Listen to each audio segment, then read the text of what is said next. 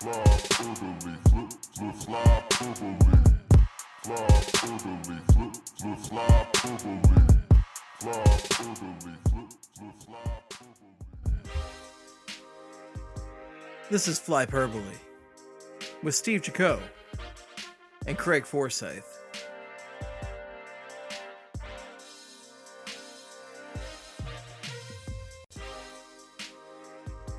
Folks, I was going to start this podcast off with some sort of gloom and doom about the state of the world. Things are bad, they're terrible, they're downright awful. But you know what? We actually got a small sliver of a tiny bit of good news before we started recording. It's like actually remarkable timing. We thought it was going to be like sometime during the recording, but it happened just before we recorded. So I just wanted to formally say congratulations to Sean Couturier for winning the 2019-2020 Selke Award. Finally did it, and thank God, because now everything's all right in the world. See, if you're just talking about that whole preamble, I was going to say now everything's okay. I can forget about everything else. Sean Couturier is the best two-way forward in the league. And God damn it, I really thought he was going to lose. We were talking about you can forget about COVID, the president knowing how bad COVID was. Yeah, all of it. You can forget about stupid ESPN reporters talking down, or not reporters, but talking heads talking down on people with mental health issues. Yeah. And journalism integrity, all of it. Just forget all of it. Sean Couturier, best two-way forward in the league. And he deserved it. Damn right. I mean, the Flyers deserve three of these awards, and they're only going home with one of them. But and the one I'm not really going to argue about. But we talked about the Masterton pretty extensively on the previous episode. So if you want to hear the whole argument on that, just go back and by argument I mean discussion. There was an argument. Episode, but I guess we could just cut to the chase. We were going to talk about this like mid-show, but Bruce Cassidy won the Jack Adams for Coach of the Year over Alain Vigneault, and I was completely stunned by that one because I thought it was either Vigneault or John Tortorella that was going to win. We had it down, to those two, and we laid out the body of work for why those two should win. And honestly, Cassidy, I guess there's some merit to it, but it's just annoying that the 1 year that the Flyers have, in a while, they've had a legitimate candidate. The league actually decides to hand it out to a coach that did well with a team that had expectations. So, congrats on that. And then we'll see it. The trend will buck next year when the Flyers are good. AV takes a really good team, and then they'll pick a team that was supposed to miss the playoffs and they made the playoffs. But that's a whole thing. We're not going to get into that right now. Couturier, though, did win the Selke. He is the third Flyer to do so. Clark won it in 1982-83, and Dave Poulin won it in 1986-87. I didn't see the actual, we'll probably look into the voting in a second, but Patrice Bergeron and Ryan O'Reilly were the other finalists.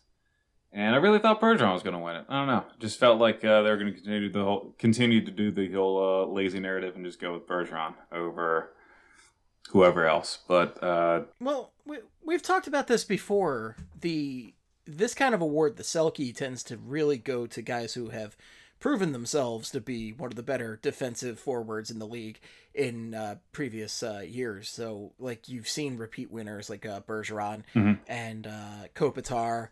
Datsuk seemed like Datsuk took it home every year for a while. So, congratulations to Sean Couturier for making it into that exclusive club. Yeah, now he's in the club. Seriously, like, he's been building that reputation since his rookie year, which feels like a million years ago, despite the fact that the guy's like a decade younger than me. But it's like, it's crazy how long Sean Couturier has been playing. It really has, pretty young. And it's, he's been a defensive stalwart since he first came in, and he really didn't get attention for his two-way game until he added the offensive component, however unfair that might be.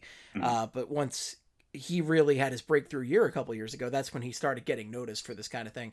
And I'm just really glad that he's getting the recognition that we all know he deserves, because he's been the best Flyer for a couple of years now, and he's just a phenomenal hockey player. Yeah, he's obviously a huge part of what the Flyers do, and you're right. Like, it was always a thing where I don't know if the offense wasn't necessarily there. He definitely never produced at the level that was needed to get attention for the Selke or to be regarded as like a high-end forward, I guess. But he was always with those shitty line mates, and he was always it always felt like he couldn't finish his chances. It wasn't really he couldn't create them. It was that he was dragging Ronaldo and Adam Hall to a goal scoring chance, but then he would like miss an open net, and then people were like, can't finish, so he sucks." And it's like, well, he's doing a lot of other stuff though.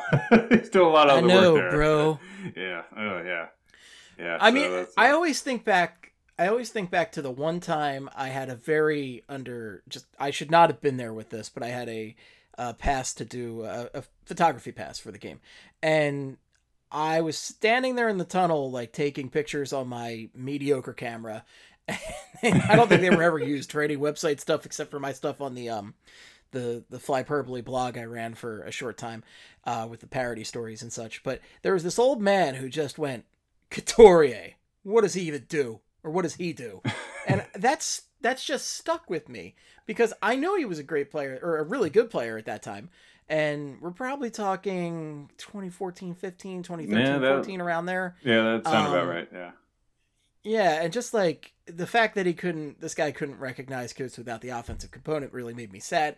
But since he's added that offensive component, there's just no argument against Sean Couturier being an incredible hockey player. And I'm glad that it is finally, he's being recognized for it formally. Per Charlie O'Connor, Charlie said Couturier absolutely ran away with the voting. 117 first place votes. Next closest was Bergeron at 21. Whoa, okay. Holy shit. So that's pretty impressive. Okay, so I guess the league did recognize Couturier this year. Wow. That's oh my god, that's a wide ass margin. That's a legitimate wow moment. Yeah, that is that's impressive. A stunning number. Yeah, I mean it was building too, so I guess everybody else was getting kind of tired of Bergeron. Like Bergeron and O'Reilly really didn't. I feel like they didn't have as strong a case this year. I don't know. Like and Bergeron, I guess he finally got knocked for being part of like the perfection line. Like the part of being the best line in hockey. I guess that does help your two-way play a little bit if you can also lean on Marchand and a guy that was tied for first in the league in goals. So then Couturier doesn't quite have that advantage. And O'Reilly's numbers. I think O'Reilly had under 20 goals this year. So maybe he didn't provide enough offense, but I can't believe it won by that much. And like you said, now it's like now he's part of the club, so he's probably going to win at least a couple more. Like, that's just the way it feels like the Selke Trophy works. Like, his reputation is going to carry him probably to another one at least, if not two. Or a couple more. Oh, absolutely. And full Selke voting per Steph. Oh, sorry, yeah, go ahead. Oh, no, go ahead. I just saw this literally just now. Okay. So Steph Driver, Sean Couturier had 1,424 points, 117 first place votes, 27 second place, 8 third, 7 fourth, and 4 fifth. Bergeron, 21 first place votes, Ryan O'Reilly with 11 first place votes, Anthony Cirelli with 13 first place votes, and Mark Stone with 2 first place votes. Oh yeah, Mark Stone's could be another guy that's probably going to be up there for a while. And Cirelli's probably going to work his way into this conversation too, and Ryan O'Reilly is going to be there, and Bergeron too. But I mean, I really want to see a guy like Stone win it one day, not at the expense of Couturier, of course, but just to really, the fact that only centers seem to win this award bugs the hell out of me. And like Marian Hossa should have won one. Yeah, frankly. that was Jeff Merrick's old argument, and I'm sure he probably still makes it to this day. But when the award was brought into the league, the focus was on wingers, and then for some reason it shifted to once a center won every single year since centers have won. So pretty much, it'd be incredible if Mark Stone did it because he's kind of going against the trend of it just feels like it just fits the narrative of like the center being able to play two-way hockey and like win face-offs and have defensive responsibility and also score. But Mark Stone is definitely a guy that deserves. Man, his highlight reel in this postseason. They put it together of like there's like a 3-minute clip which is like 10 ridiculous on puck defensive plays he's made to start like an offensive chance the other way, which is the definition of like this trophy. So he definitely should be up in the running. He's dominating right now. He's a fantastic player. He's a guy I would do some just terrible things to have him on the Flyers. Yeah, absolutely. Yeah, I don't know if it's gonna happen now with since Vegas has pretty much locked him up forever. But I fucking love that guy. And Couturier, my guess is Couturier, Stone, Cirelli next year for the finalists. I think they're going to buck the trend of these other two guys. but I think Couturier is going to be back in there. That's going to be my guess. That's my early 2021 Selke prediction. There you go. Just I getting like it it. out there. I Yeah. like it. Well, huge congratulations to Sean Couturier. I know this is not the award everybody wanted to win, but this is it's a great accomplishment for Couturier. This is the one we're I'm getting. very happy for him. And well, frankly, it's been a hot minute since the Flyers won a significant award of some sort. Oh, yeah. Of any of the major hockey awards. It just seems like they're never considered. It was nice for them to finally be considered this year. And I want to go back to Vigneault for a quick moment. Yeah, let's talk about the coach of the Jack year. Adams go. So, Craig, so what I found out just before this show started today, so there are 4 franchises with 4-time Jack Adams award winners. So the Flyers, if they had won it this year, would have been the leader amongst NHL franchises for Jack Adams winners. And instead the Bruins won it, which made it a 4-way tie. So we've already identified the Flyers and the Bruins. Who are the other 2 teams that have 4-time Jack Adams award winners? Or I'm sorry, they've won the Jack Adams 4 times. Yeah. And you said you were surprised by one of them? I was shocked by one of them. I guess the Red Wings? The Red Wings are one. They are not the shocking one. It's got to be something like Stars? Not the Stars, but you're On the warm. right path. You're warm. Coyotes. No, that can't be right. Yep, that's it. What? Really? I wonder if they're crediting them with the old Jets records, though. Ah, that might be what it is. Oh, okay. So the Coyotes last won it. Tippett won it in 09-10. Oh, that sounds about right. Yeah. Bobby Francis won it in 01-02. And then. And then they must be crediting it to the Oh Jets yeah, I records think it has to be. 89-90 was Bob Murdoch. Yeah, that's the And Jets. Yeah. 81-82 was Tom Watt. Okay. Yeah, that's what I can know. Your Flyers winners, the first one ever, Fred Shero. And then Quinn. Right? Pat Quinn in 79-80. Mike Keenan in 84-85. And Bill Barber in 2001. Yeah, I really thought AV deserved to win this one. Again, we're not going to talk about the Masterton, but like I feel like AV's body of work. I would have even been fine with Tortorella too, because I kind of felt like he overcame a lot of. He lost 3 superstars. That team went through a lot of injuries, and the goalies were hot, but they still. I mean, he still Nobody pieced had together heard of Jonas Corposalo or Elvis Merzlikins before. Yeah, this they weren't season. dudes that So were the supposed to fact carry that- the load. The fact that most hockey fans can name those guys now after that, I think that's a hell of an accomplishment for Tortorella alone. And the injuries he dealt with. I think Seth Jones was out for like half the season, right? I mean, yeah, everybody was hurt for a while on that team. Like we can go back and like they didn't have Dubinsky all year, which I know isn't exactly the biggest loss, but still like a roster player they didn't have all year. I think Cam Atkinson was out for a while. And they like pretty much every key player, I think, except for Werenski, was out at one point in time. Like not all together, but we're out for lengthy points of time. So, but Cassidy. So the Bruins were the only team that won 100 points this season. I guess that is a pretty big accomplishment. In 70 games, no less. Won the President's Trophy. And like you said, he is the 4th Boston coach to win the Jack Adams. Claude Julien won it in 2008-09. Pat Burns in 97-98.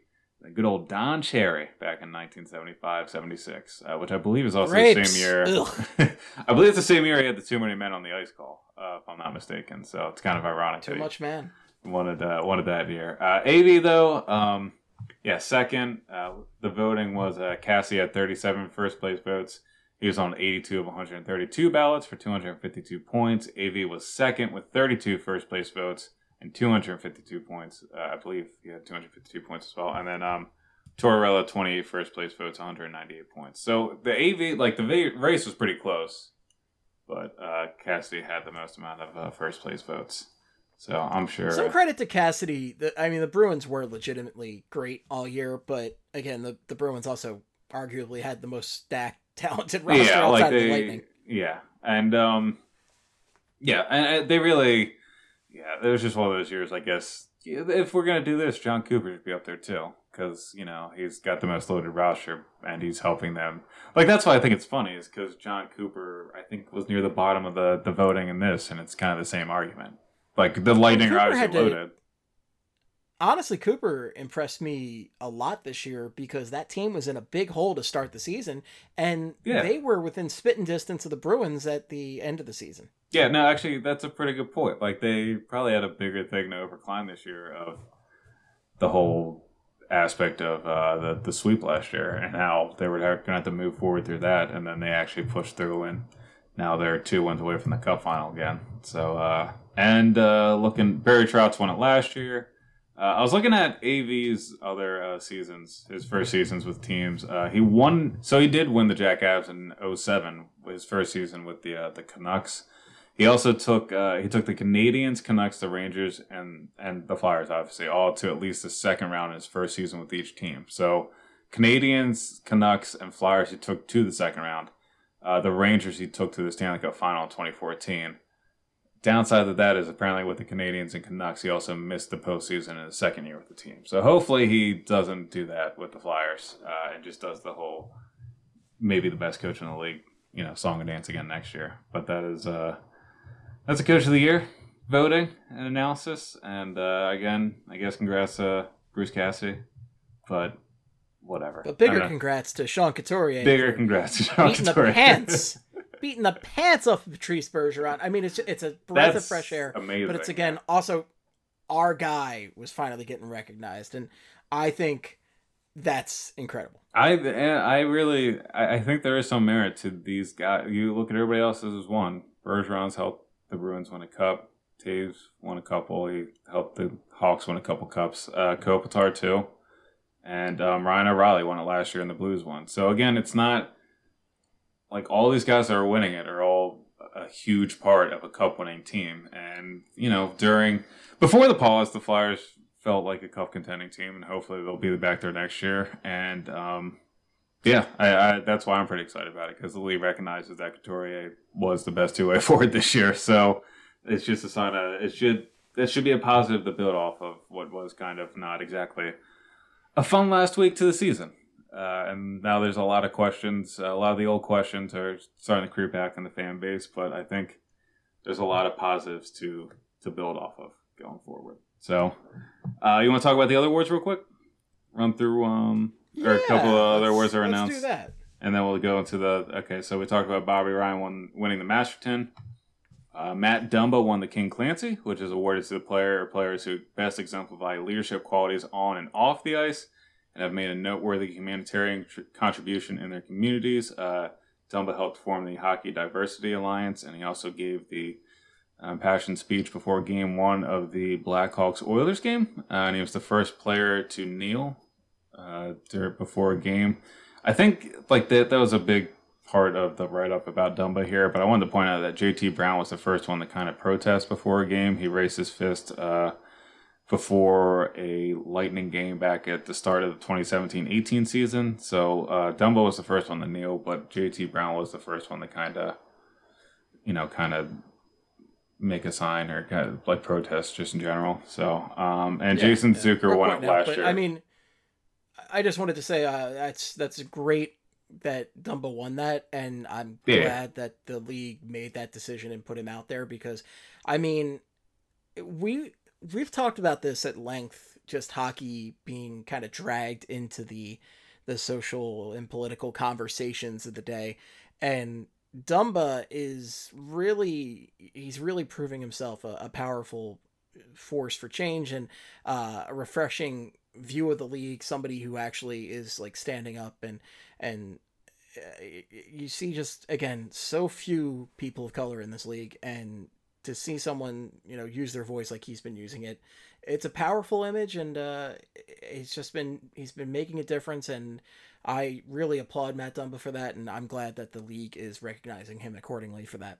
Yeah, and I would credit him with by doing the speech and kneeling before the game. I think that kind of helped later in the bubble when the Jacob Blake stuff came up and the players reached out to Ryan Reeves to figure out what they should do. I don't think I don't know if players would have had the same reaction if Dumba didn't take the original stance at the beginning of when the players returned to the bubble or entered the bubble, I guess. So I think I think what Matt Dumba did is big, and I don't think people kind of understand the ripple effect of those demonstrations and what they mean for the conversation going forward. So Matt Dumba deserved to win it, and I'm happy he won it. And the other major award they gave out was the GM of the Year award. The Jim Gregory GM of the Year finalists were announced. So it wasn't handed out, but the finalists were announced. Winner will be announced on Saturday. The 3 finalists were Julian Brisebois of the Tampa Bay Lightning, Lou Lamoriello of the Islanders, and Jim Neal of the Stars. And Brisebois, I don't know, like the Lightning, I kind of feel like he doesn't really deserve it, and that's not really a knock on him. It's just, it feels a lot of like Yzerman's work that is still kind of getting, I don't know, like it's still getting carried out. State of Florida's income tax rates. Yeah, that's pretty much it. But looking at his work, though, he did added Barclay Goodrow, which, and Blake Coleman at the trade deadline. Did also trade JT Miller to Vancouver, who pretty much had a career season, 27 goals and 72 points in 67 games to kind of help free up cap space. He did bring in Patrick Maroon and Kevin Shattenkirk. I feel like those 2 signings were kind of big. Patrick Maroon, we always dunk on him. He's been involved in some big goals for them in the postseason. And also Kevin Shattenkirk had a pretty fucking phenomenal season. His underlying numbers were great, and he was playing big minutes for them. So that was one of the under radar signings that I don't think a lot of people really paid attention to last offseason. It was, but it was also kind of like he had a down really year. Just got a great discount at the thrift store. Yeah, exactly. Like he was definitely on the rebound, and he was the one that took a chance. But still, he was the one that took the chance on him. So I mean, I guess I'll give him some credit for that. Zach Bogosian too, like signing him. That's how Marge Simpson found a Chanel suit. So there you go. I know that reference. We all get that reference. Yeah, we don't need to follow up on that. So Zach Bogosian too was another decent signing, and he also signed Luke Shen. So, I mean, Luke Shen's still Luke Shen, but that's not great. Bogosian was a fine signing, and I also had that one fucking nuts goal in the playoffs with Blake Coleman. So, I guess that was probably what cemented him as the GM of the year, with that one goal that Coleman and Bogosian teamed up for against the Bruins, like the 2 diving passes and the goal. Also re-signed Braden Point for a laughable amount of money, 3 years at $6.75 million. Under $7 million for Braden Point. Have you seen that guy play hockey? Have we all seen that guy play hockey? That guy deserves a lot of money to play hockey. I don't... Can we also just mention how absurd that Lightning goal was to win the game last night with 8 seconds left? 9 seconds. Let's talk about it.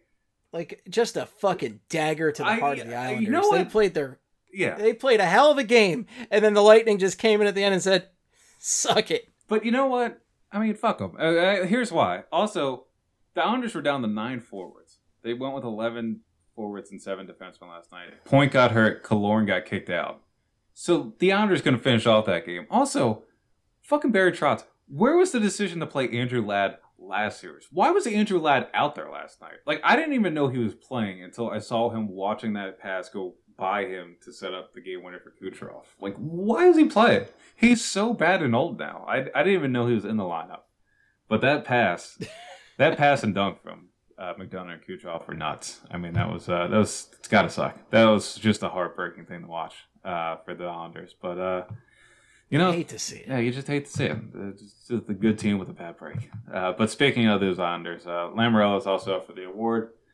Added J.G. Pageau and Andy Green at the deadline. Pageau for a 2020 first, 2020 second, 2022 third.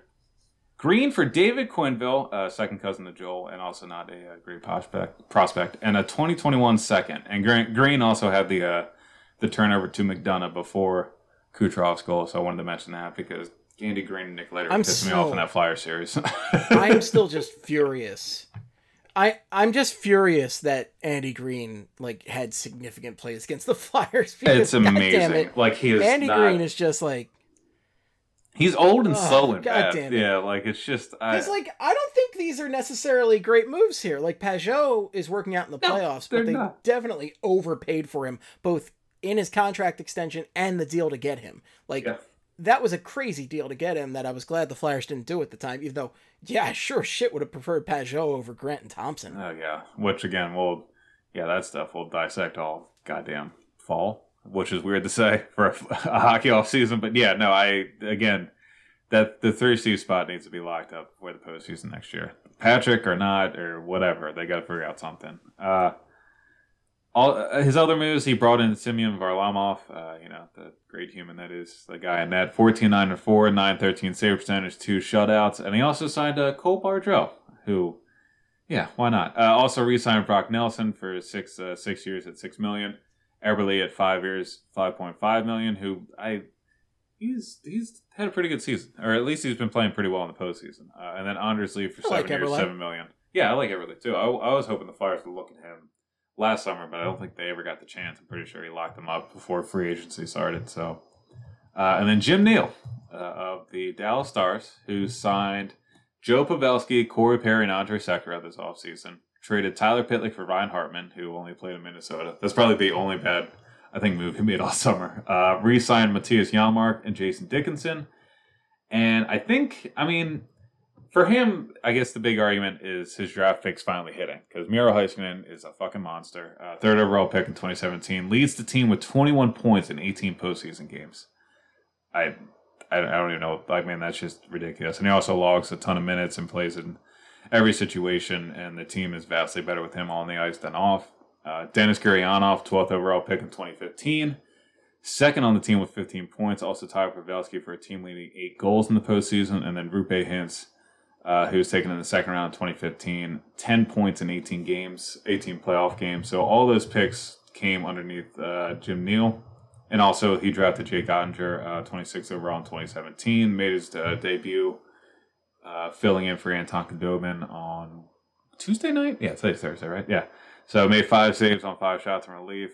Had a couple monster seasons at BU, but he's supposed to be the guy in net going forward. So this one, like we were talking about before the show too, GM of the Year award is just weird because it feels like Lamoriello and Brisebois were kind of put there for the work this year, but Neal is kind of a years leading up to this year kind of argument, which makes the GM of the Year award kind of weird because it's not really work he did this year. It's kind of the work he did prior to this year that should be represented in who wins it now. So I feel like it should go towards Neal because he's kind of been building something pretty good down there. The other two, Brisebois is just filling in for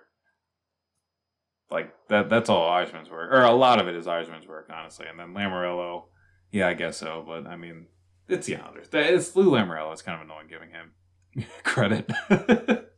It's like with the Selke, right? We've heard these names before. Oh, yeah. We've heard that name before. Yeah. So, Don Sweeney won it last year. No GM has won it twice. I do want to note that Eisman won it 2014-15 with the Lightning, where a lot of the names are still on the roster. So, those are the awards. I really am just driving home that point. I don't know why I don't want him to win it so bad, but I guess that's where we're at. I don't really want Lamoriello to win it either, so I guess that's why I'm pulling for Jim Neal. I also just I think something worth noting too is he got the roster and personnel built together where Jim Montgomery left mid-season and Rick Balnas came in, and the team really didn't miss a beat. They kind of didn't play the best when Balnas came in, but now they've kind of turned it around, got a goal-scoring surge at the right time, and are able to be where they are right now. They were one of 5 teams during the regular season with only one 20-goal scorer, and that was Gurianov, who hit exactly 20 goals, which is still ridiculous to say, but again, that kind of expresses how much depth they have and how important depth is to just winning in the postseason. Ben and Hintz had 19 goals, Sagan had 17 this regular season, Radulov 15, Pavelski 14. It's kind of crazy that Pavelski only had 14 during the regular season. Now he's already up to 8 in the postseason. But yeah, it's kind of absurd. Yeah, that's hockey, baby. Do you want to talk about these Flyers again? Get into I guess wrapping up that series, whatever the hell the end of that series was, and then talk about some of these Fletcher quotes from the day. Yeah, let's talk briefly on the end of the series, just because I think we discussed the series a decent amount on the previous episode, but there were a couple things we didn't get to. And then, yeah, we can talk about these Fletcher quotes and get on to some of the goofy stuff and... Goofy stuff, watch some football. Yeah, I mean, yeah, exactly. That's what I mean. That's what I'm trying to get to. But I just wanted to talk about Konechny being an asshole in Game 6. I thought that was lovely. That's what I was looking for all postseason from him. Yeah, I mean, Rock and Konechny had a Brassard. very, very disappointing Oh postseason. yeah, I I just felt so let down by the jerk store. But yeah. at least we had that one moment with that incredible moment where who was he mocking when he did that? I think it was Brassard.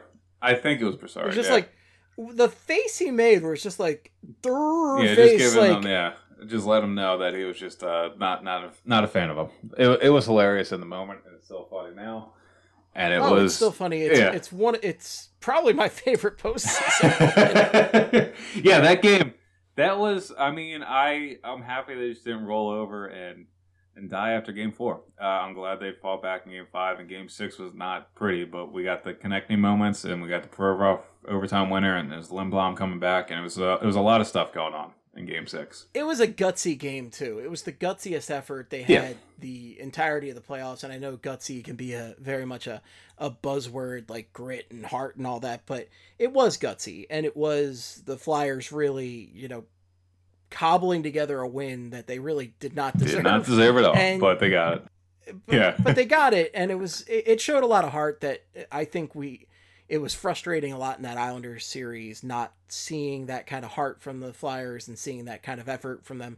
And it's not necessarily, I don't know if they necessarily had the effort per se, but the fact that they were able to grind it out and get that win somehow, I don't know, it filled my heart with joy for at least one day, and then it was all crushed on 2 days later. Game Yeah, 7. I will say, at least they had the courtesy to just, go down early and make me massively disinterested by the end of the game. Because it's worse if you get your heart broken in overtime. So I'd rather just be disinterested early That is on true, yeah. and start flipping between that and other stuff on the TV. And It would have sucked a lot if they had somehow overcome the 3-1 series deficit and then lost in overtime too. Like if they had 2008 Caps did, that would have really sucked ass. But they did not do that. They let us know early on that they just weren't going to win the game. So it was nice of them in that way to just kind of let us mail in our emotions by like the middle of the first period. And then on top of that, according to Jeff Skversky, did I say his name? I've never actually heard his name pronounced. I've never watched ABC News. So after the Flyers got back to PHL, a bunch of players had dead batteries at their cars and they had been sitting in the parking lot for over a month. So a bunch of them had to just like wait even longer before they had to go home. They had to jump their cars. So I thought that was it's kind of a nice little kick in the nuts too. On top of the whole trip or the way that the playoffs ended for them, to go through that as well when they came back. So. And then what else here? I was just going to run through some of the stats that involved the Flyers' overtime wins in the series, them overcoming a 3-1 series deficit. So it was the first time the Flyers won 3 overtime games in one playoff series. Only one team had ever won every single game in a best-of-7 series in overtime. That's the 1951 Maple Leafs, who won 4 of the 5 games in the 1951 Stanley Cup Final in overtime. Also, all 5 games in that Stanley Cup Final with the overtime. Montreal won one of them. Provorov's 2 overtime winner in Game 6 is the 6th time the Flyers have won a game that went to double overtime or longer in the postseason. It's the first double overtime winner from a defenseman in Flyers history. It's the 4th double overtime win overall. Knuble was the most recent one. He won in Game 4 against the Caps in the 2008 Eastern Conference quarterfinals. Ken Lindsman won in Game 3 of the 1980 preliminary round against the Edmonton Oilers to complete the sweep. It was a best-of-5 series. And then Don Blackburn, which we mentioned last week, that game. Game 6 of the 1968 quarterfinals, Don Blackburn scored, and it was the game that Bernie Prawn had 63 saves, the only 60-save game in the history of the Flyers. Myers and Provorov's winners are the 7th and 8th time OT winners have been defensemen in franchise history. Andre Dupont, Mark Howe, Carl Dykhouse, Eric Desjardins, Kevin Haller, and Andy Delmore provided the other winners. Yeah, so... and I hear Andy Delmore, and I just, I get excited. I get pumped. Yeah. And yeah, exactly. It's I love Andy Delmore. Yeah, that's all I think about is that goal. Yeah, and the goal and the hat trick. So God, the Penguins must hate him after that series. Which good, fuck him. First time ever being shut out in a Game 7 in franchise history as well. And it was the 5th time in franchise history they erased a 3-1 series deficit. But still, the only time they have actually won a series after being down 3-1 in the series is the 2010 series against the Boston Bruins. So going through the history, 1968, again, that Blues series, the Flyers are down 3-1 in the quarterfinals against St. Louis, lost in 7 games. 1981, they were down 3-1 in the quarterfinals against the Calgary Flames and lost. 1987, they were down 3-1 in the Stanley Cup final against the Oilers and lost, and then this year against the Islanders. So, and 2010 obviously was the only time they were down 3-0 and came all the way back, because that has only happened a handful of times in hockey history, Stefan. So that is wrapping up the playoffs. I mean, was there... I don't really have anything to add. We kind of laid it all out there in their episode earlier this week. I just thought we'd kind of wrap up some of the interesting or noteworthy stats from the series. But I don't have anything else to add. They just need to score goals and didn't. Kind of how I feel about it. And I think there's some other questions, but I don't think it's as dire, I guess, as everybody's making out to be. If they had just been better conditioned, it all would have been fine. Yep, that's what I'm saying. That's if they had just done a couple more suicides or wind sprints before the games, I think they would have been okay. That's my... I mean, I still think they were going to lose the Lightning, so yeah. maybe that's why I haven't been as devastated as I could have been. I don't know. I think the Lightning... I just don't think they're not quite ready for primetime players here. They're almost ready, but they're not quite ready. I think they're close, and also the Lightning aren't going to look like this every year. I think you're right. Even though they did beat the Islanders, I would be interested to see how this Lightning series would have gone down, especially after you were outshot by the Islanders by a lot. I would have been interested to see how Carter Hart would have done with a lot more, even high quality chances. I feel like he would have been under a lot more pressure in this series, but we don't have to worry about that. Flyers are gone. So we'll talk about, and with that, Chuck Fletcher gave some quotes today. I pulled out 2 that I found interesting. One of them was about a goal scorer, whether or not the Flyers need a goal scorer. And I got these right from the websites, or at least from Bill Meltzer. He said, quote, "We'd all love another goal scorer. The top guys didn't produce, but they had a lot of zone time, a shot share, and expected goal numbers were good. They just couldn't seem to score. But you've got to be careful. Like Flyers. But you've got to be careful sometimes of putting too much into any 13-game sample size." Now, as a stats guy, this quote right here, I mean, this is great stuff. This is like you just want to grind that up and snort it. Yeah, this is what I live for. He just mentioned a whole bunch of stats bullshit in there, and I'm pretty sure he's just throwing it out there to kind of calm the masses when it comes to having a goal scorer. But I like to hear it because it's kind of true. The Flyers did. I mean, they did all right at times. It wasn't like their guys did not hit the back of the net. And again, it's kind of hard to win when the entire team forgets how to score. And it wasn't exactly a system problem, I guess. I don't know. It kind of felt like they did get chances, and it wasn't exactly like they were getting murdered all the time. They didn't really play their best game the entire time, but it wasn't... I don't know. I kind of buy into that. I buy into the depth angle. Like, it's kind of hard. You build a team based on depth scoring and not having just one go-to guy, and that was kind of the calling card all year for the Flyers, because Konechny was the team leader with 24 goals, and that's not really a go-to guy for scoring. Like, he's your team leader, but it's not Pastrnak or Matthews or something. It's not something that other teams are going to game plan their entire system around. But when nobody scores, you lose the angle of depth, and then it becomes impossible to win. So, and then the other one I wanted to point out was talking about signing free agents and I guess cap space. Quote, "If the cap is flat for 3 years, some teams don't have space. Other teams, your young players are going to need new contracts. There's not a lot of liquidity in the system for 3 years. And we have room to do our business, but not a lot of room." So it sounds like he's not going to be that active from free agency. I think you were already calling bullshit on that one, but we'll see. Well, I mean, that sounds like something he says. At least keeping things interesting. It kind of sounds like something he has to say. Right. I wouldn't be shocked, and we've seen some talk about this, here and there, if he did try to move one of the bigger contracts out to free up some room for a move. There aren't I was looking down, and I think we're going to do more on this next week, but I was looking down some of the pending free agents, and there's a couple guys I would love for the Flyers to get. And then there's just like, it's pretty ho-hum after that. So I think the expectation is more to expect a move via trade or, I mean, really the way the Flyers are set up, like you need the young guys to continue growing and move into those roles at the top. Yeah. Yeah, that's a fair way to put it. And so I think the one thing I want to note is like the big contract. Tell Nolan Patrick to throw some dirt on those migraines, you know. Yeah, just tough it out, Throw some bro. dirt on it. Tough Come it on, out. just get in there. You know what? I don't even know if they're going to tender him. You know, they might not even, because he's going to be an RFA. They might not even tender him because they're so done with him and his debilitating migraines. Although I'll tell you what, God.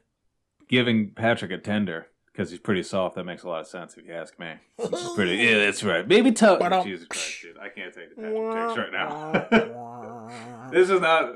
We are a team. Patrick, just get healthier. And honestly, if the Flyers can't figure out Please this, just yeah, take your time, come back right, and don't rush it because if you do, that will just be worse for everybody. yeah, I want Nolan Patrick to succeed, and anybody else. I don't know if there's people that don't want him to succeed or people that just flat out don't expect him to, but he's a talented young guy, and I want him to come back right and have a great NHL career. Yeah, and I think people are just I think people are pissed off that he's not ready yet, which I still think is kind of insane because it's a health thing out of his control, and I think they're worried about the thing I'm worried about, which is the third line center position for next year. But I'm also not kind of putting that pressure on Patrick. I'm putting that more on Fletcher because I want him to, I think there is something there whenever he does get healthy, and we may never see it. And again, if that is the case, so be it. I'm not really going to drag him for it because he can't control it. But I just want Fletcher to have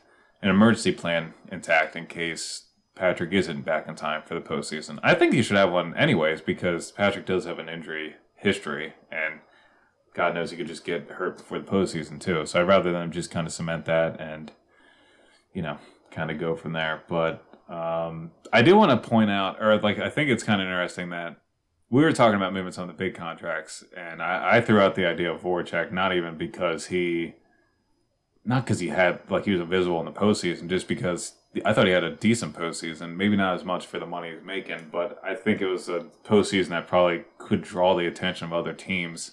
And there's a lot of term left for his age and his production, and I don't know if I would really hate moving that contract to free up some cap space. But, I mean, I like Jake, and I also think it's also worth noting that Meltzer and I think Martinez, who guys that work for the team are kind of are pretty close to the team, put out a podcast kind of defending why it wouldn't make sense to trade Jake or why Jake should stay around.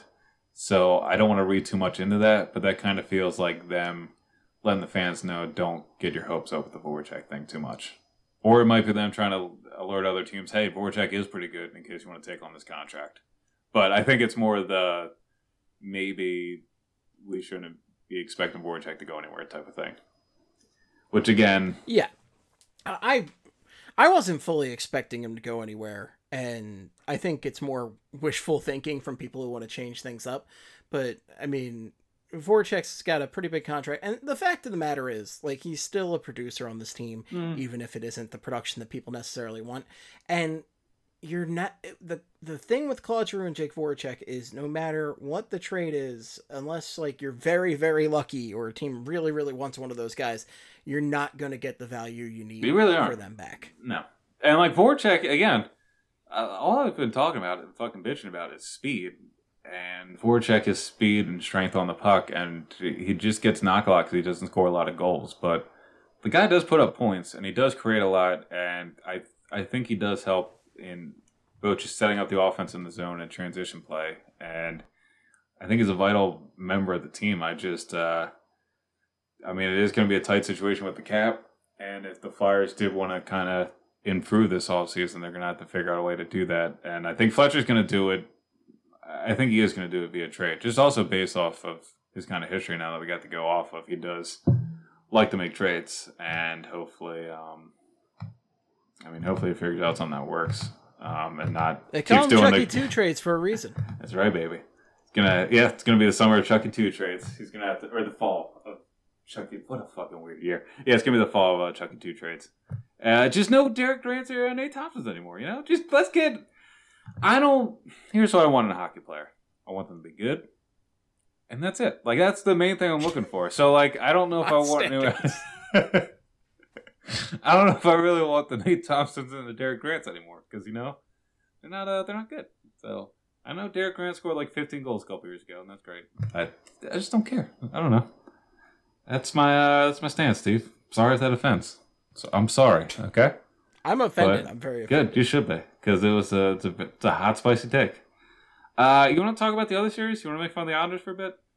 Because we didn't really go in on an 8-2 win. A decent amount, but we can make fun of them a little more. Let's keep going. I hate New York. So they lost Game 1 8-2. I think the mind blowing stat about that was the Lightning rocked them so hard. The Lightning did not miss a shot until there was like a minute and a half left in the game.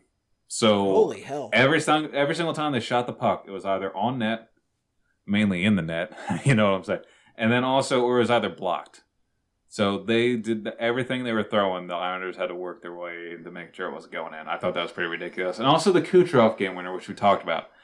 8.8 seconds left in Game 2. And McDonough just slides a nice pass just right across the slot. Andrew Ladd just looks at it, wonders what he's supposed to do about it. Forget he's out there on the ice and he's not up in the stands. It was beautiful. And Kucherov just slams it home. It's just a thing of beauty. I laughed out loud when that goal went in. I watched that entire game and I laughed real hard when that goal went in. It was a stunning goal. And the assault that the Lightning had at the end of that game, like even if they hadn't scored, it would have been just like, the Islanders would have gone to the dressing room just kind of like, holy shit. And honestly, it's just a deflating goal because again, 8.8 seconds, like, that hurts. But also, the Lightning... And a game where they outshot the Lightning. I mean, the Lightning, again, were down a bunch. They played a pretty good game. No, they played a pretty good game. And also, they were 8.8 seconds away from an overtime where they could have milked it when the Lightning only had 9 forwards. So, like, to miss that opportunity, it's gotta suck. And I think Killorn did get suspended a game because he did... Brock Nelson, name aside, there's really not anything I don't like about him, but he got fucking roughed up last night. He took that hit from Killorn into the boards, was pretty cheap. And then Barclay Goodrow, I don't know how he didn't get anything for... He cross-checked him in the face, and then he drove his face into the boards, and it looked like Nelson should have been taken out of the game. I thought he was concussed. I don't know why he... But again, I don't like the name Brock, but he didn't deserve that much abuse for it. He didn't name himself. There's nothing wrong with that. So it's tough break for him, and I hope he's fine now. We'll probably find out tomorrow, but that's I don't think they're done because they're the Islanders, and they're probably going to figure out a way to be really annoying and score off a turnover tomorrow, win 1-0, and then work their way back into the series. But I think this series is going like 5 or 6. I don't think it's going 7. I hope not. Yeah. Trotz has a lot of magic, but I don't know if he's got enough to, especially just because the Lightning are on such a roll now. Like after they figured out Columbus, they had a tough friggin' time with Columbus, but once they figured him out, they've really looked locked in. They mowed down the Bruins, and now they're working through the Islanders. And yeah, you're right.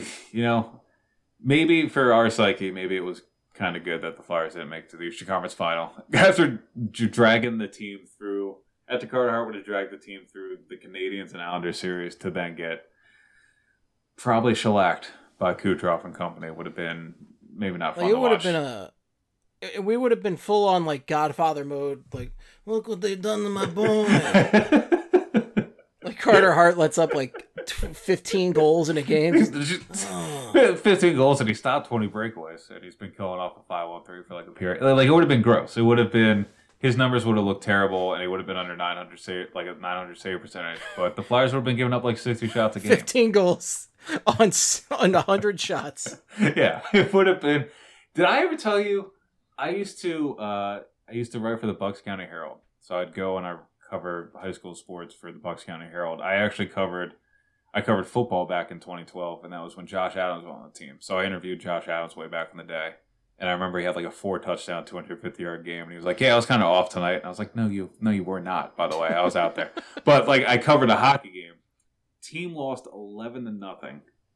One of their goalies made 66 saves and gave up 11 goals. I'd fucking quit hockey if that was my stat line after that.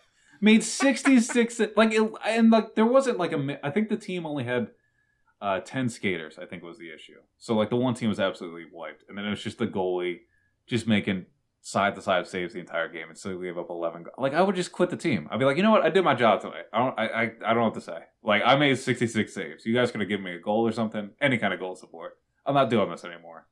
But I'll see it, guys. I felt like it would have been 4 games. I could literally do anything. It would be more rewarding than what was done tonight. Yeah, so like that, I feel like that would have been card hard. Just like after each game, he had like 55 saves and an 8-1 loss. He was like, you know what? I'm not even upset. I showed up. I don't know what to say about you guys. So that's what it would have gone down. And then the Knights Dallas series, I mean, it's just a 1-1 series so far. Vegas is probably going to start pulling away here. I think Dallas just got a goal scoring surge at the right time. Like, I don't think there's any other way they could have been the Avs if they didn't. I mean, if the Avs hadn't, gone through goalies like the Flyers of 2 years ago, then I think they probably would have pulled that series. And also the Avs in Game 7, I think half their roster was injured. Yeah, no, it was the kind of perfect storm to help the Stars get into the Western Conference Final. And I like the Stars. Again, they were kind of like my dark horse pick early on this year, but they should not have beaten. Like, if the Avs were a little healthier, and also if the Stars just didn't have, like, they just had an uncharacteristic amount of scoring in that. Like, that was the highest scoring series ever, I believe. I didn't look it up for the show, but like that's the Dallas Stars showed a 120 goal scorer. Yeah, and the Avs are absolutely loaded on offense to have Nathan McKinnon. So there was no, like, for the Avs to lose that series somehow. It's just kind of insane. But speaking of insane, I do want to talk about this because we've talked on the Islanders, but I mean, let's talk about Jim Rutherford, man. I like what he's building out there in Pittsburgh. I kind of like the team he's going for. So, according to Rob Rossi of The Athletic, Chris Letang thinks he's about to get traded. Which, let's do it. Fuck it, dude. Let's get him out of town as quick as possible. Keep Jack Johnson. So the Penguins have already gone and fired their assistant coaches. Said, get the fuck out of here. And half their roster thinks they're getting traded. Basically, everybody who's not Crosby or Malkin is paranoid about getting traded now. Yeah, and then they fired all the assistant coaches, brought in an assistant coach who took a cup-winning team and then also didn't win a playoff series in 2 years with them. Put him on the bench because that's how you have a winning pedigree. Yeah, and then also, now apparently I'm looking over at Michel Therrien right now. Yeah, you know what? That may fire him and let him go be the power play assistant with the Pens again. That's fine. I don't care. Michel Therrien, he's got to be gone. I don't know. The power play struggled in the regular season and in the playoffs, and whatever. But let's talk. We're making fun of the Penguins right now. So Letang, this is from Rob Rossi, said, "quote In the days following the Penguins' loss in the Stanley Cup playoffs qualifying round last month, shortly after sharing with team officials' desire to retire a Penguin, Letang told several teammates he expected to be traded this offseason." And then a couple paragraphs later, Rossi added, quote, "But neither ownership nor management believes the Penguins will be better without Letang, who has 2 years remaining on his contract, and the return of Todd Reirden." We're right.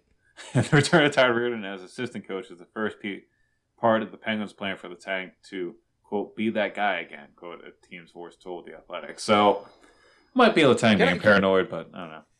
Yeah, what I was going to say is, like, okay, so Letang's never going to be that guy again. It's just not going to happen at this point in his career. But he is still the Penguins' best defenseman, and they do need to keep him around. But I don't see him being that guy again at this point. I just love that he went up to the officials like, "I'd love to retire a Penguin." Then he turns to everybody and he's like, "Shit ain't going to happen. I'm fucking out of here." Yeah, she's like, I'm out of 5,000. Yeah. No, he will never.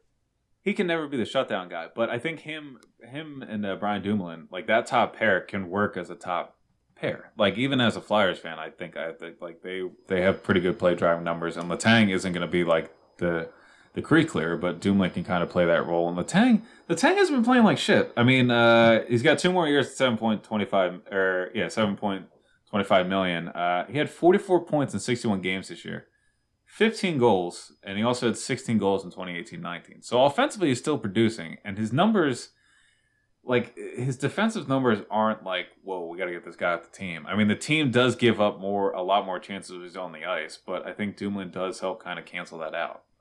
So if they want to bring in another defensive piece and move Dumoulin down to the third or the second pair, and maybe bring in maybe they sign a Brendan Dillon, and then you have the top pair of Dillon, Letang, that would make sense. But Letang is not the problem. I don't know. Like he's not the problem there. So if you give me a world where he's trading Letang and letting Schultz walk, who is not the same player, I know, and he's keeping Jack Johnson, I really like GMJR. I like what he's building out there. I kind of like what he's piecing together with his Penguins team. Yeah, I mean, do it. Absolutely. I'm so excited to see what happens with Murray, too. And it would be hilarious if they decided to just hold on to Murray and trade Yari instead, which would be the wrong move. But I don't see that happening. But that would be very funny. I think LeBron had a tweet today about Murray was in trade, like the brought up in trade talks with the Oilers. And the Oilers were like, no, thank you. That should tell you the market for Murray.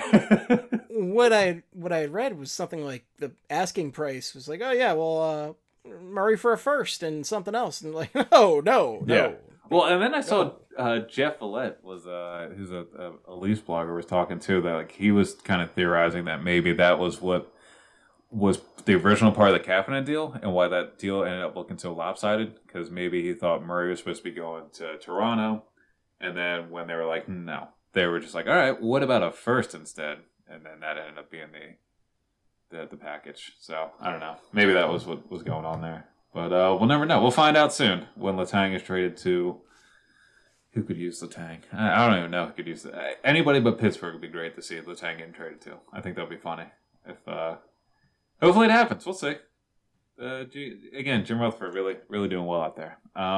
Before we get into the nonsense, I was going to touch on the lone players the Flyers have out there right now. Just go over some of their stats. I just wanted to do a quick update. Nobody cares, but I just wanted to throw it out there. German Rubtsov, 0 points and -2 in 3 games with the HK Sochi in the KHL. Maxim Shushko, you can look up this goal, Steve, because I was laughing at it earlier. Has 1 goal and 2 PIMs with a -1 rating in 3 games with Dynamo Minsk in the KHL. But his goal was he grabbed the puck below the goal line, like right near the boards, and threw it on net. And the goalie was just not like on the post for some reason. Had like the worst post coverage I think I've ever seen in my life. And I think he banked off like the middle of his back and in. And the goalie was just like, oh no, and like fell in on top of the puck. So it was great. It was a good goal. And then dynamic. Hey, there you go.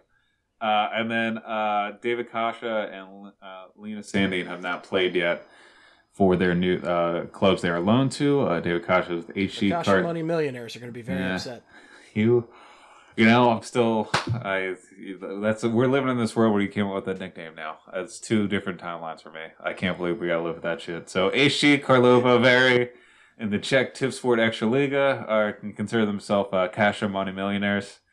Unfortunately, and then Sandin is with HV71, the SHL, and yeah, so that is that.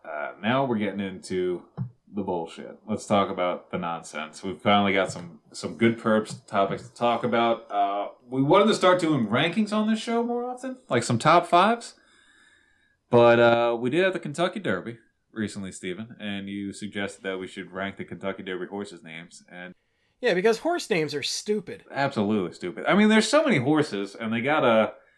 Yeah, I guess you can't duplicate. So you just get into the area of just, like... Any words you throw together are just... like that's a horse's name. Like, they have to be coming from, like, a word generator at this point. Yeah, absolutely. And some of them, like, even...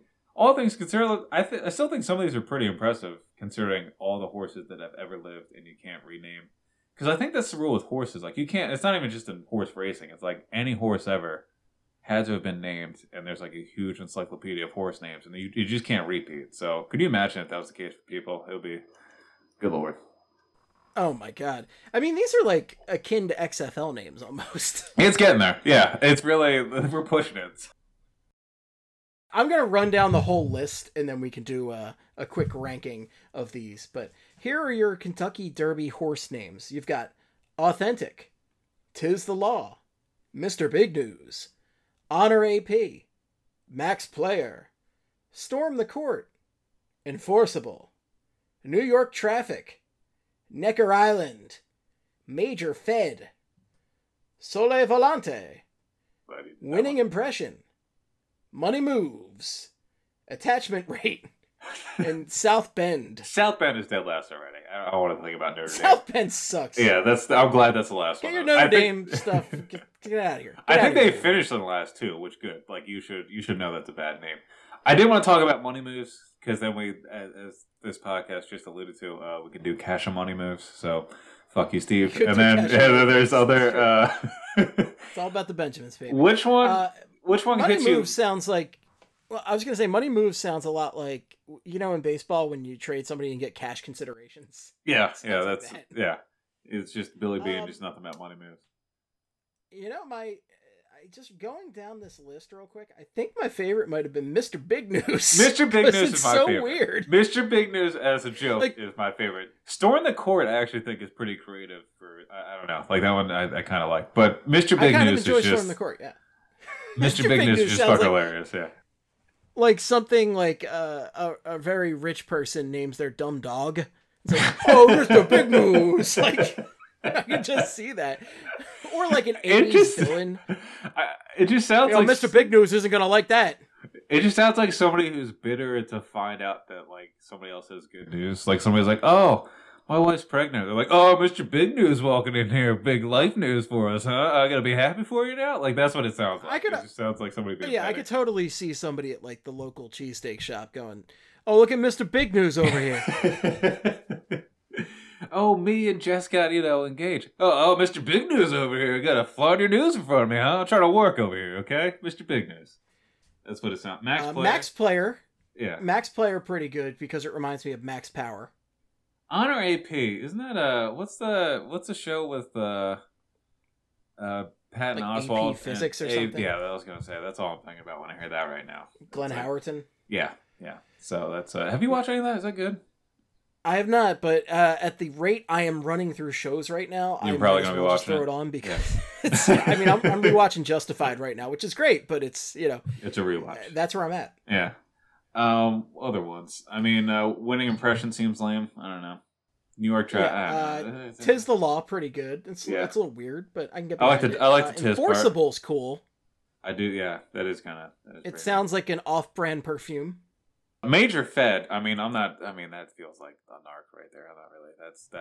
That's right above South Bend. I'm not dealing with that stuff right there. Winning Impression. I mean. That's stupid. I don't like it. That's not great. Necker Island. Is that something? Am I supposed to know what that is? I don't know. I have no idea. All right. New York Traffic is a weird one. Yeah, New York Traffic is a weird one. That also that's like the definition of we've got too many horses. Like, do you know what I mean? Like, you shouldn't be naming a living, breathing thing New York Traffic.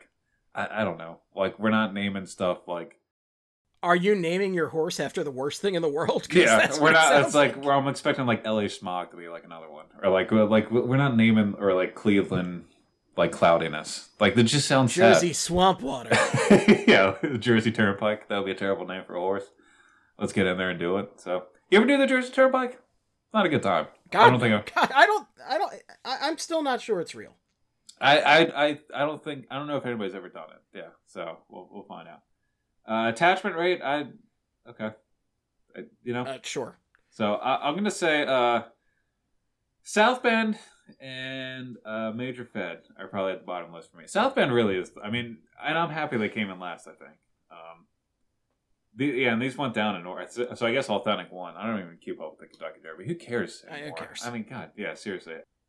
Look at the horsies. Great. I'm gonna.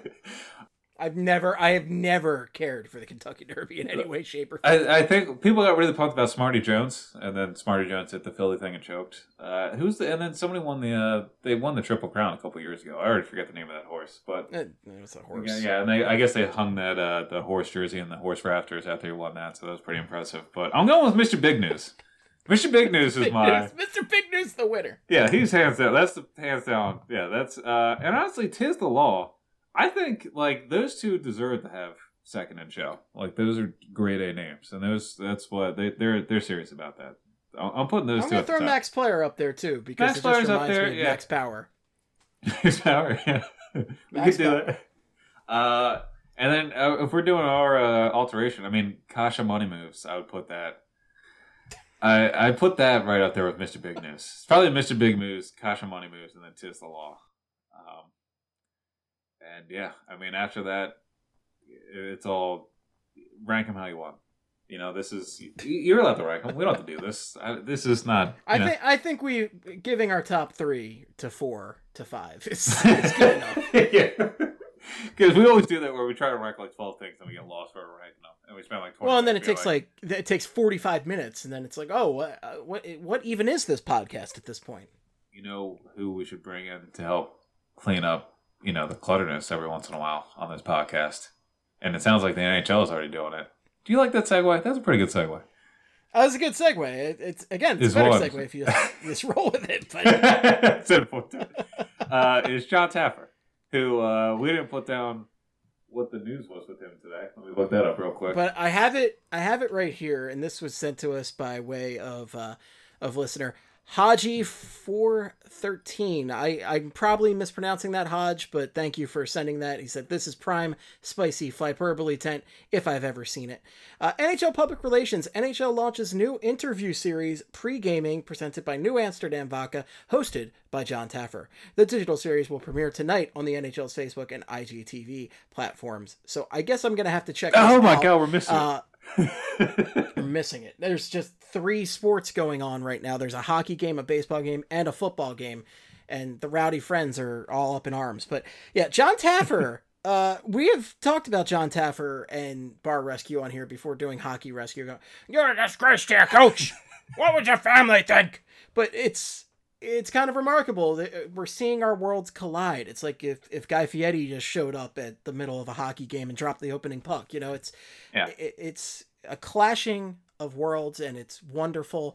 I would just love to see John Taffer berate somebody and then like do the gamut, of emotions where it's like he starts out going like, what are you even thinking? You're such a disgrace to your team. You're ruining lives. And then at the end, he's like, listen, you're a good kid and you can turn this around, okay?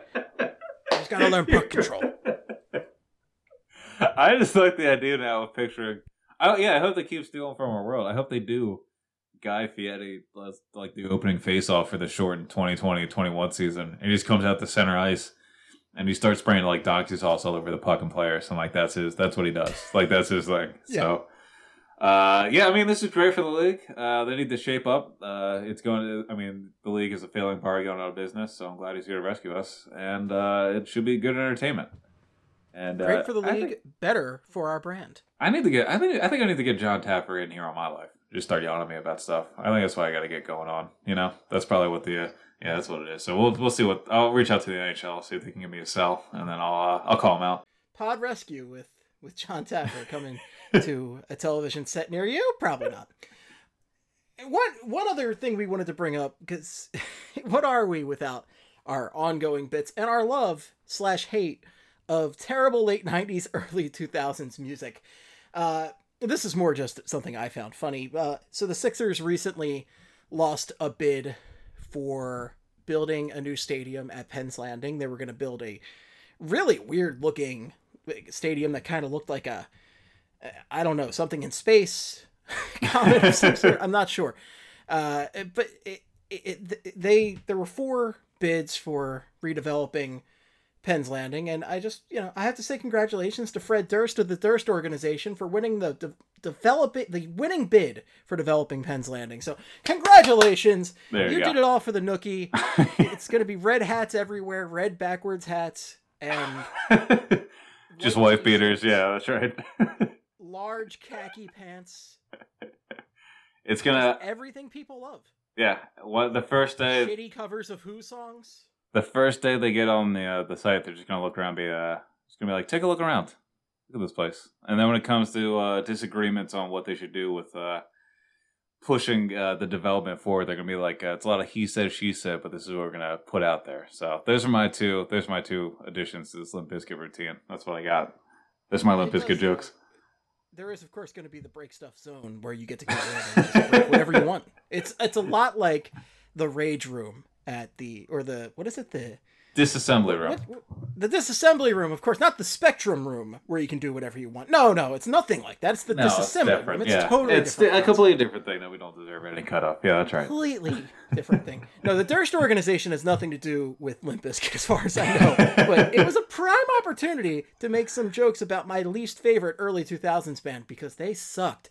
But here we are joking about Limp Bizkit. And also, speaking of shitty bands from that era, that Smash Mouth concert, the Sturgis Motorcycle Rally, is the gift that keeps on giving, but it's a gift that no one wants because they gave a shit ton of people coronavirus. Yeah, I mean, I forgot to put that in the outline, but what was it like? It was connected to like 250 new cases or 250,000 new cases or something obnoxious. Something like that. Like it's a percentage of the national, like the percentage of the national like positive result came from that Sturgis Motorcycle Rally, apparently. So it was not, maybe not the best idea. We got to call it that. And thanks, Smash Mouth. Thank Paul Smash Mouth for being a bunch of assholes about it. 260,000 new cases are contributed to the Sturgis Motorcycle Rally. Again, folks, we shouldn't have to tell you this at this point, but wear a damn mask, wash your damn hands, please. Just do these things. Just do these things. Yeah. Please don't get coronavirus. Please don't get COVID. And especially, don't get COVID to see Smash Mouth. Out of all the bands to go, yeah, exactly. Out of all the things to go, what's the bare minimum musical act it would take to get you out of the house to risk coronavirus to see? Like, it would take nothing short of a Led Zeppelin reunion for me to leave my house. Me? I mean... No, I think it'd be about Smash Mouth. I'm looking at Third Eye Blind. Again, I'm a COVID truther. I don't really believe it's real. You know me. That's kind of where my stance is. So I think I would probably win there. Godsmack. And Stained, of course. Like if Aaron Lewis of Stained was doing a solo set, you'd be there in a heartbeat. I don't want to hear Aaron Lewis's thoughts on COVID. I'm pretty sure he actually is a COVID denier. If I were to take a guess, not to get too, but I don't know, other bands. I like the Cars. We could do that. If Metallica only did their first 4 albums, we could do that as well. Something along those lines would probably be. I think that would be what would get me out of the house to go get some COVID. But just in general, I'm not doing it. Just stay inside and wear a mask. Both those things. You don't want to hear the Metallica album where Lars Ulrich plays like steel drums the entire time. Saint Anger? No, thank you. Oh God, Saint Anger. The name of that song alone Saint Anger. Yeah, it's one of the worst fucking albums in the history of music. It's so bad. Yeah. Never forget that Metallica ended Napster over a shitty song to Mission Impossible 2. Never forget. Oh God. Yeah, they really, again, they could have just stopped at the 4 albums. If they just stopped making music at the 4 albums, I think the world would be a better place. Like, I don't know. There'd probably be world peace, like probably less world hunger. I don't know. That's a whole. Let's just go around the league. I don't want to think about Metallica fucking things up for everybody. Because you're going to become Saint Anger himself if you keep thinking about it. So let's go. Well, it's definitely made everybody very frantic. Nobody's going to remember these fucking songs from the album because the album is so bad. It's so bad. Yeah, there's no Sweet Amber to save us here. So around the league. Mark Recchi has been named a assistant coach with the New Jersey Devils. Of course, everybody, at least I forgot that Lindy Ruff was named the Devils head coach because that's just what this year is. Oh, yeah. Yeah, it's been lost, and he's not going to coach a game for them probably until the middle of, it sounds like the start of December has kind of been ruled out. So it looks like either late December, I think early January, mid-January is what they're actually aiming for. So we'll see Lindy Ruff then. Pierre McGuire is out of the running now to become the next Coyotes GM. Apparently, he was in the running. Doc, they told me to hit the bricks, and I said, well, guess what? I found out Taylor Hall really loved ice cream when he was 10 years old, and what other GM is going to tell you that? You're not going to get Taylor Hall back because you didn't sign Pierre McGuire. I'll see you, Doc. He went on. I was cracking up because he was talking about there's a Pee Wee team that had like Michael Hutchinson, Stamkos, like a bunch of like players, and he was like, one of the great things about my job is I get to go back and look and see where all these players came from. I'm like, yeah, Pierre, that you're the only guy that gets really super pumped about that. I want you to know that. Only one that does that. Yeah. Nobody else does But that. I did enjoy it You're too. doing something that nobody neither wants or needs. It's not a need. Okay, Yeah, thanks. it's quasi interesting when you do it once a game, but every play, it's I feel like every year Pierre is up for one of these shitty GM jobs, and it's like talked about as a serious candidate for like a day and a half, and then it's like, no, Pierre's not actually. Yeah, they're like, well, we're not doing that. Yeah, because he was in the running at one time for the Penguins one. I think his name was brought up for the Wild opening, which we'll talk about former Wild GMs in a second here. But I also enjoyed. He did go on TSN 690 this week and said he wasn't against analytics. But then at the same time, he said Gregory Campbell's line, the fourth line, had a huge impact on the Bruins' win in 2011 and asked how the Oilers, Sabres, and Panthers are doing. The implication being that they totally bought into analytics, which I said like a couple of weeks ago, the Panthers did the exact opposite of that. They tried to start doing analytics. And then Darren Dreger said, why are the computer boys beating up Dale Talon? And then Dale Talon took over the team again and kind of drove it into the ground. So that's not really analytics. Also, Edmonton had fucking Peter Chiarelli trading away guys like Hall and Everly, which there's nothing in the numbers that said you should do that. And so all the fucking, and also the whole thing is you need to have both. That's what everybody has said for a while now, is to utilize both. So Pierre McGuire, I hope he does run a team one day, because I want to see how quickly he turns it into a cellar dweller. So Paul Fenton. And so they finally gave me full control of the team, and I am going to make it fantastic. 2 days later, it's on fire. It's just literally on fire. Yeah. Paul Fenton has joined the Panthers front office. I believe that was what Michael Russo reported. So Paul Fenton, former GM of the Wild, who gave us all those great quotes about lizards and stuff like that. That's back in business. He is the Lizard King. That's right. And then the last hockey note is the NHL draft to be held on October 6th and 7th. And then today, yesterday when I was thinking, today is the first day ever the NHL, NFL, MLB, NBA, MLS, and WNBA will all play on the same day. Thought that was just worth mentioning because it's a crazy thing happening in the world and what we call our lives. So that is that's it for Around the League. I'm done talking now, Steve. What a time to be alive. What a time. Yep. To be alive. Yes. Well, we're going to get out of here so we can go watch the multitude of sports that are on. I mean, I saw a few minutes ago JT Realmuto hit a home run, which, always makes me sad at this point because I just think about him not signing with the Phillies. It's the second podcast I brought that up, and I hope some Phillies people are listening because I'm upset about this happening. And I think everybody is. Happening, but I think we're all upset. Yeah. But there's lots of sports on. We got to go enjoy them, and yeah, that's pretty much it. Folks, thank you so much for listening. If you have any feedback for us, the best place is on twitter.com.org.edu.ca. You can reach Craig at sportsarbad. Yeah, I'm going to start doing draft stuff next week, and I assume we're going to start doing player season reviews. I'll chip in with that too. And that's pretty much it. Just look out for the draft stuff. I am going to start trying to add some prospects to the draft corner here too, since we got a few weeks until the draft. I thought I'd bring that back from a couple years ago. Oh. And then, that would be a good way to milk some time. Talk about like 2 or 3 prospects each week, and talk about guys I want to see the Flyers draft, and then watch them get drafted by like the Devils and Rangers and be a pain in the ass in about 2 or 3 years. So it'll be fun. It'll be a good time. It'll be exciting. I mean, Craig, at this point, I'm this close to just making you watch a show along with me, and then we just talk about that instead. Oh yeah, we could do TV that TV or movie podcast. Yeah, I do. Something like that. I do want to say, there's because I do need to circle around and start pointing out when I'm right, because people kind of forget about.